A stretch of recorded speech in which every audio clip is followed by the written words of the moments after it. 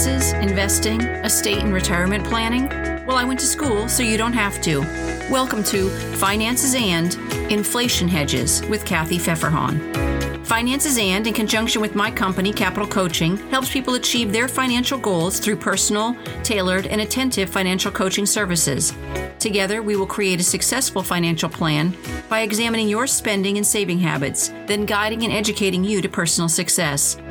Coaching services include evaluation of your spending plan, building your savings, financing your retirement, examining your insurance needs, and planning for your individual goals.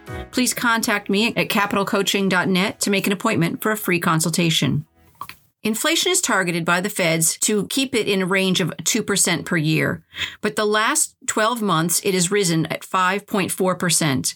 Of course, we've seen it rising in our gas prices, food prices, and even the housing market with interest rates going up. I'll discuss with you ways to save on all of these, as well as investing options that work during high inflation periods. There's not too much you can do about the price of gas, but there are some tips for saving money on gas. Don't fill up right before a holiday weekend when prices are higher. Combine trips and errands, and plan out your route so that you can minimize those trips. The different octanes cost different amounts, so confirm what the lowest octane your vehicle can take is. Right now might be the time to use it. And of course, getting an electric or hybrid vehicle might be a good choice right now as well. Keep your car in good condition by maintaining the proper air pressure in your tires and changing your oil regularly. Clean oil reduces the amount of heat your engine produces, which wears the engine down, while low tire pressure makes steering less responsive, but it also creates a higher rolling resistance by putting more surface area of your tire on the road, and that reduces fuel economy. It also puts undue pressure on the outer edge of the tire, meaning that those will need to be replaced more often as well. Keep your vehicle cleaned out so you're not carrying extra weight around, which uses more gas. In fact, taking off any roof racks that you're not using on a regular basis will help because it diminishes wind resistance and uses less gas. You can grab apps that track gas prices near you so that you can find the lowest price. Some of those include GoFar and MileIQ, so you should take a look at which one you like best and find what works for you. Use your GPS to make sure you're going the most direct route or avoiding traffic for unnecessary miles. You can ask your gas station if paying cash will lower the price per gallon. Companies pay a % of your sale to use any credit card, so they might very well be willing to pass that on in savings to you if you're using cash. Finally, save money and gas by staying under the speed limit and at a consistent rate of speed so that your engine doesn't have to work harder. Cruise control is great for this. To save money on groceries, if you shop at just one store, be sure and use their loyalty card for discounts and use a credit card that gives you a % back on your groceries. This is pretty profitable because it can be anywhere from 2 to 6% if you use just one credit card. Coupons can also be a great way to save if you use that brand, but be careful what it's for because it's not often for the best priced item. So even with a coupon, that's no savings. Wholesale food clubs can also provide savings, but if you're buying more than you need, that's not an advantage. They also have the danger of buying other items when you're at these places, and the membership also has a cost, so consider that when deciding about joining a warehouse store if you're not already a member. Creating a list and shop only what's on that list is a terrific way to curb spending, and look for sale flyers before heading out is another way to save money and help you plan your meals for the week.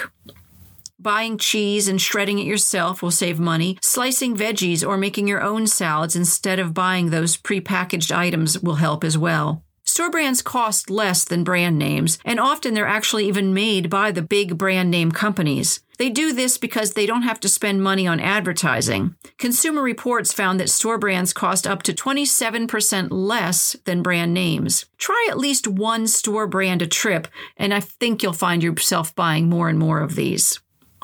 Although it's a small savings, bring your own bags. If you're charged for them, this will also help save money over time.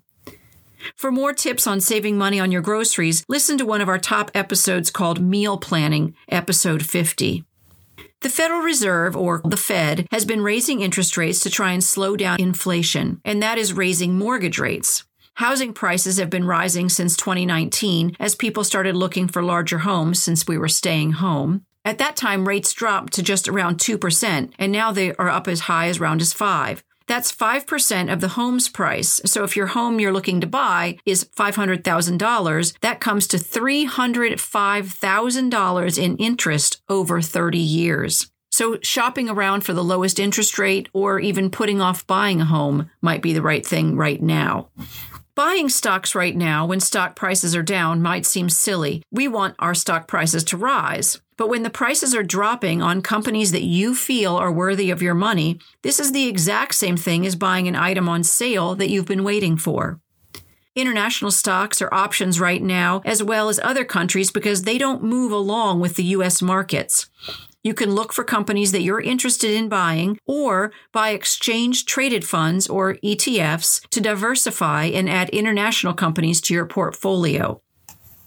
REITs, real estate investment trusts, are sold on the stock market like company stock is, but it includes many properties like commercial businesses, residential and rental properties, and industrial real estate. These, if they're purchased outright, are going to tie up your money in an illiquid way, while buying a REIT is a liquid way because you're buying it and selling it on the stock market.